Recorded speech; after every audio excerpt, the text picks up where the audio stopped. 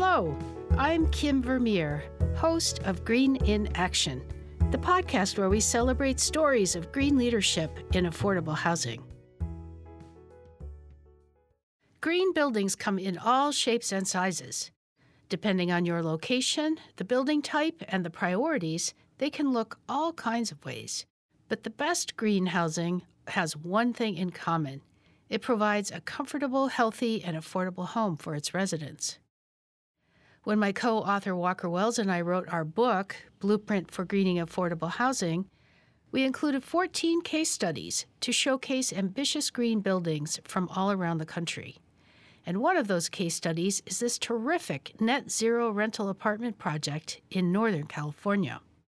Mutual Housing at Spring Lake is a two-phased affordable housing apartment complex in Woodland, California, just north of Sacramento. They are affordable apartments for farm worker families. And we built them to Zero Net Energy standards and LEED Platinum. That's Brian Dove, the Director of Asset Management at Mutual Housing California, the developer and owner of the Spring Lake community. Walker and I were excited to feature Mutual Housing at Spring Lake in the book. In the affordable housing world, net zero rental housing is still rare to see. To be net zero means that a building produces as much energy as it uses, in this case through solar power. What's more, Mutual Housing was giving the benefits of that energy production right back to the residents. By crediting the solar power to the resident accounts, Spring Lake residents wouldn't have electric bills. An ambitious green project with a strong equity-driven mission sounds great, right? But as we researched the project for our book, we learned that there was more to the story.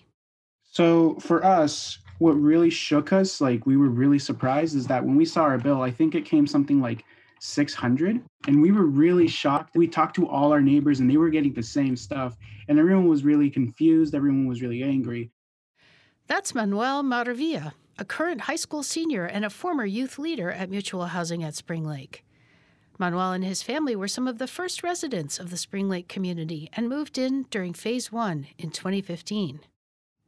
Manuel's family was not the only family to be shocked and angry about the high electric bills in this supposedly net zero complex.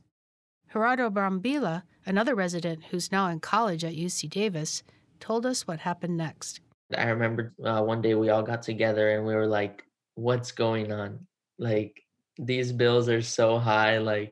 It was just so confusing. It was not what we expected it to be. I remember they all went to management here and they were super angry. They're like, what's going on? You guys lied to us. This wasn't supposed to happen. So yeah, it was quite shocking. Well, at that point, Mutual Housing realized that the net zero building was not working as intended for the residents. They knew they needed to act fast to understand what was happening in their new building. So we heard pretty quickly after lease up that residents were experiencing bills, and some very large bills. And this being one of our first Zero Net Energy projects, we needed to get up to speed pretty quickly on why that was happening. Their first step was to hold a meeting with the residents. What we heard were residents say, hey, we have high bills. You told us it'd be low bills. What's going on? Help us. And it took a lot of investigation, discussing with the residents, what is going on? How can we correct this? So how did this happen? How could the utility bills of this carefully designed net zero project be so high? Let's go back to the beginning, before Mutual Housing at Spring Lake had even opened its doors.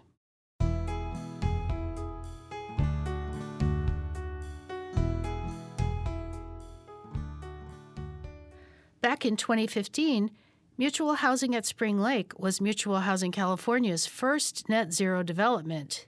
They were excited and eager to share their excitement about this big step in green performance in their marketing.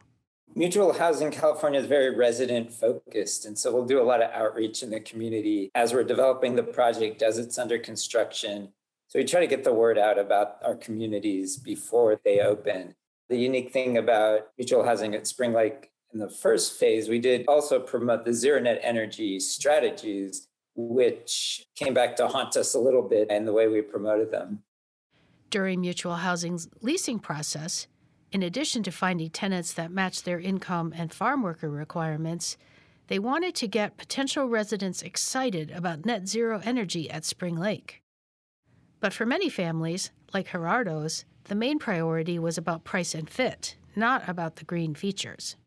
My parents didn't really know much about it. They just knew that the electricity bill was going to be cheaper.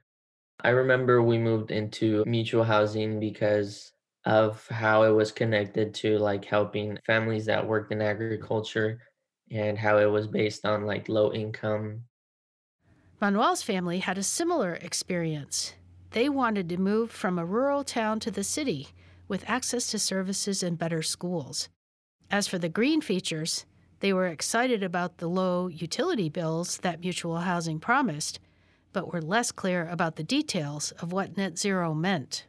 So we knew that they were going to have solar power, so the electricity costs were probably going to be cheaper, but we didn't really understand what like net zero meant and all the whole environmentally friendly stuff. I personally really liked it, but my parents weren't really at all that gravitated to it because they were just looking for a place to stay. Even if they didn't understand the specifics of the Spring Lake Apartments' green features, Mutual Housing's marketing efforts were pushing one message loud and clear. If you live in a net zero energy home, you don't have to worry about your electric bill. Mutual Housing certainly hadn't intended to create a bait and switch situation with their marketing, but why was this ambitious green project not performing as predicted? What was going on?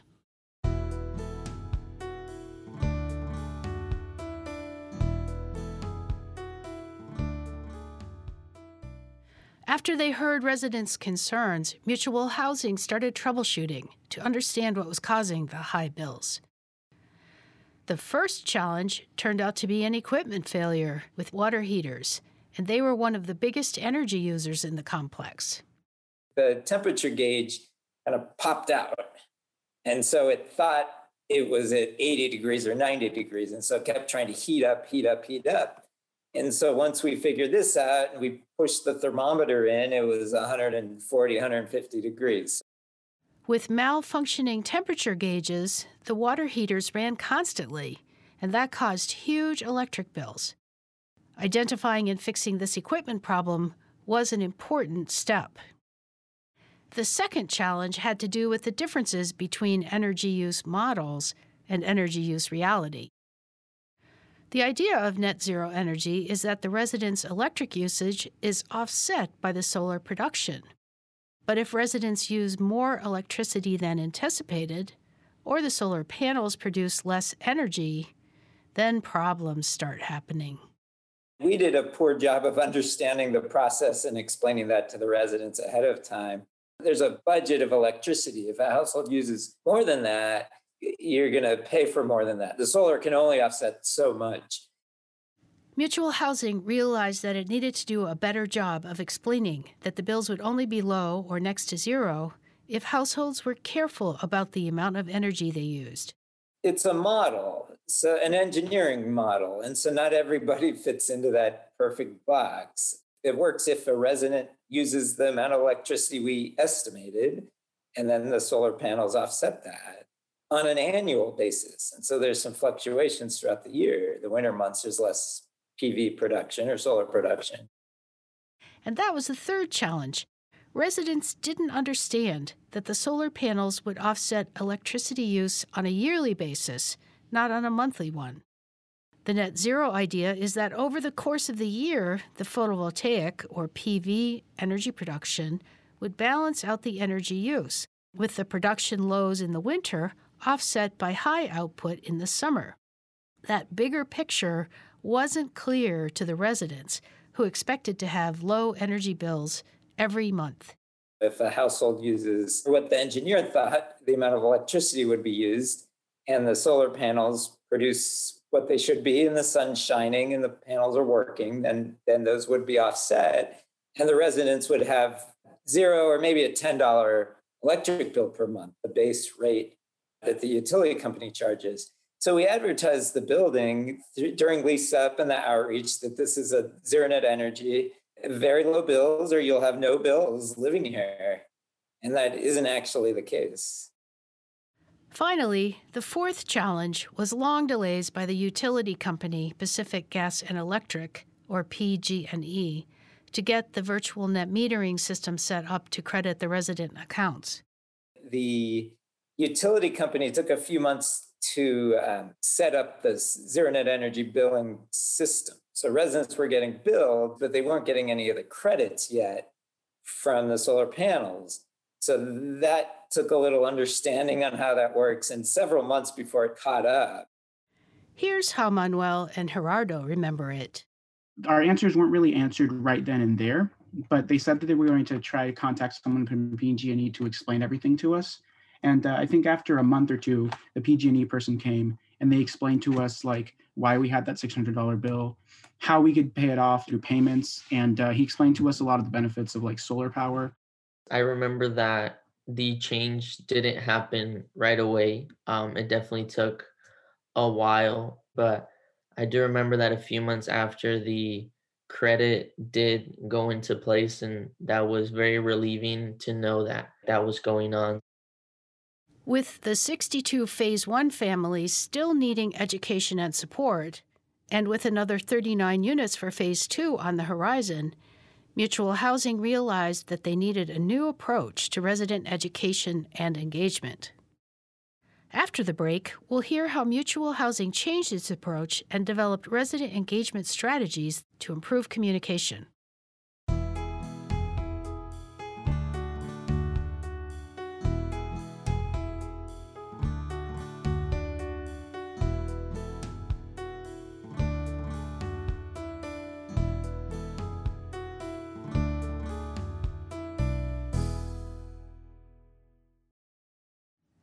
After these initial challenges were addressed, Mutual Housing wanted to be sure that residents would understand the relationship between their electric bills, the way the building worked, and how families could manage their energy use better. They developed a new, long-term approach to bridge that gap, resident-led engagement, especially with youth leaders. We tried to get folks like Manuel and Gerardo to help us. Like, I was really impressed that the youth at the property really understood what was going on, and sometimes more so than us as the owner. And so we tried to tap into that. I think it's a real positive coming from their neighbors. Mutual Housing remained committed to net zero and to giving residents the tools to understand how it worked in practice. And Mutual Housing wanted to improve its own understanding of how the buildings were really functioning as well. So during Gerardo's first year as a green leader, he tracked energy use on all of the meters. Month to month, I would go around with my brother to all the energy meters here in the property, and we would just document all the numbers for each and every specific unit. And at the end of the year, we sent the spreadsheet back to the coordinator that was helping us at the time. They took all of that and really used that to see if the property was actually meeting the goals for net zero energy, or if they weren't, and what they could do to change that. Measuring actual energy use over time gave Mutual Housing a better sense of how residents were using energy and what information they needed. Their next step was to give residents a tool to monitor their family's energy use. They gave us like a little box that had like LEDs that indicated how much power we used. It had two lights. One of them was for the power usage at the moment, and one of them was for the power usage throughout the day. So that was really what we used as a gauge to sort of see how much power we were using. And I really tried to get my family to like pay attention to it because they didn't want to hear it. But it started to make a difference. Manuel continued. We slowly started to realize that even if you have like a TV plugged in when you're not using it, it still drains like quite a bit of power. So that was one of the things we also did. The LED use monitors were helping to change behavior, like Manuel's family unplugging the TV. But Mutual Housing realized that they also needed to change messaging and outreach to address the reality that every family uses electricity differently. We did look at the usage from household to household. And so with 62 households living at the first phase, they all use a different amount of electricity and in different ways. And then also within a household, I know even my own household, each individual uses electricity differently and has a different mindset. And so we did outreach early on to those households that were using more electricity than others. And it was so interesting that some of the households, it wasn't an urgent or important thing. They've got work and kids and other responsibilities. And so it wasn't top of mind. Other households were interested in saying, oh, I wasn't aware of that. Thank you. We'll come and show me. And so we saw some significant declines in some of those households that were just aware of what's going on. Mutual Housing carried forward what they'd learned from their approach to the marketing and resident orientation in Phase 1 into the Phase 2 a few years later. And one important difference was in the marketing. So in the second phase, we really didn't play up the zero net energy aspect. Resisting the urge to overpromise on the advanced green building features, Mutual Housing was able to avoid setting unrealistic expectations that amplified the problems they encountered during Phase 1. Brian noted the difference this made in the initial resident meetings, recalling the first Phase 1 meeting. I've got pictures that I show. One of the meeting from the first phase, and the room was full. Residents packed the room with their bills leaning forward. And comparing that experience to Phase 2. They were sitting back, they were relaxed, they were open and receptive and nodding. Oh yeah, okay, now I understand. We didn't give them expectations or incorrect information. Mutual Housing had learned a lot from the challenges of Phase 1. But one of the most important lessons was harnessing the power of resident leadership. Our main mission and focus is the residents and giving them the tools to be leaders in their community. And the neighbors can do a much better job than we can as staff in working with their neighbors and promoting goals that are important to them. Mutual Housing has staff that recruit and work with residents to provide support for green leaders like Gerardo and Manuel. That relationship building helped the youth leaders get perspective on Mutual Housing's green goals. And with training on how the buildings worked, Gerardo and Manuel acted as an informal resource for their neighbors. I did help out a lot of people, not only just by the sessions that we had, but also just in general, people sort of around the community started to know me. But if it was just something that they thought they didn't really need to go all the way to management, they would also go to me. They would just ask me general questions because they knew that I knew a lot of this stuff. From bigger issues like utility bills to day-to-day tech support needs, Manuel was a leader in his community. People had a big disconnect with the people actually in management. I felt like, I guess I filled in that disconnect pretty well. As a fellow resident, people trusted Manuel's knowledge about green features. This youth leadership changed attitudes in their own families, too. And for Gerardo, this even went beyond his immediate family. My parents definitely became more aware of the whole idea of energy usage. And they even help out our family that doesn't live on the property, that live elsewhere, to reduce their energy, especially my siblings. In their house is oh, you're not using that. You should unplug it. Save on your energy bill. So I felt like that was just really cool. Zero net energy living and Manuel's leadership changed his family's attitude too. Oh yeah, 100%. The whole thing with the apartments, with the whole zero net energy, that really introduced my family to being not only more conscious about electricity, but just being more conscious about the environment. Because I don't know, something's just sort of clicked after doing this for so long that they sort of just really started to get to like the idea, not only because it was benefits for their pocket, right? I guess they sort of really liked the idea of having a green future.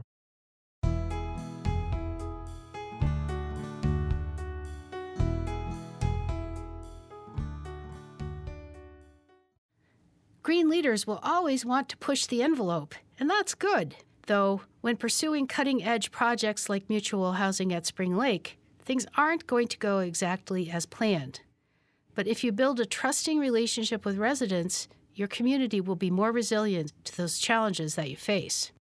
As we've heard, green features offer real benefits to residents, but if residents don't understand them, they may not work as intended.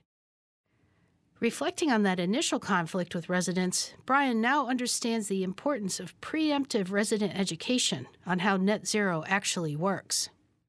We didn't explain that up front. And then at that time of the meeting, that first meeting with the residents were angry and rightfully so, and came to that meeting waiving the utility bills and wanting answers or refunds. And we realized that we should explain how the system works. It's better to explain how the system works, ahead of time when folks are receptive to it. Brian addressed the tension between the potential of green features and the need for residents to understand them in order to receive the full benefits. Some people understand green building and take it to heart, and then others, it's not that important.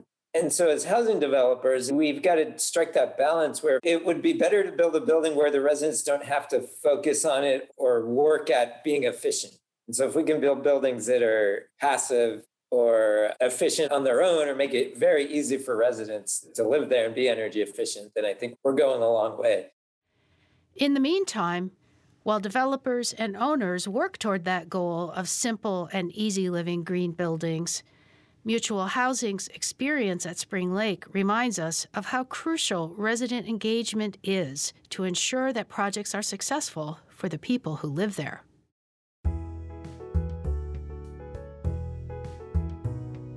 Thanks to the youth leaders Gerardo Brambilla and Manuel Maravilla, and to Brian Dove at Mutual Housing for being with us on this episode. And special thanks to Stephen Root for coordinating our interview. This is the Green in Action podcast, where we explore green leadership in affordable housing. Thanks for listening. You can find us on Twitter at UHI Podcast. Subscribe to us wherever you listen to podcasts and rate us and review us on Apple Podcasts. Thanks for doing that. It helps to spread the word. If you want to learn more about resident engagement, check out the book that Walker Wells and I wrote, Blueprint for Greening Affordable Housing.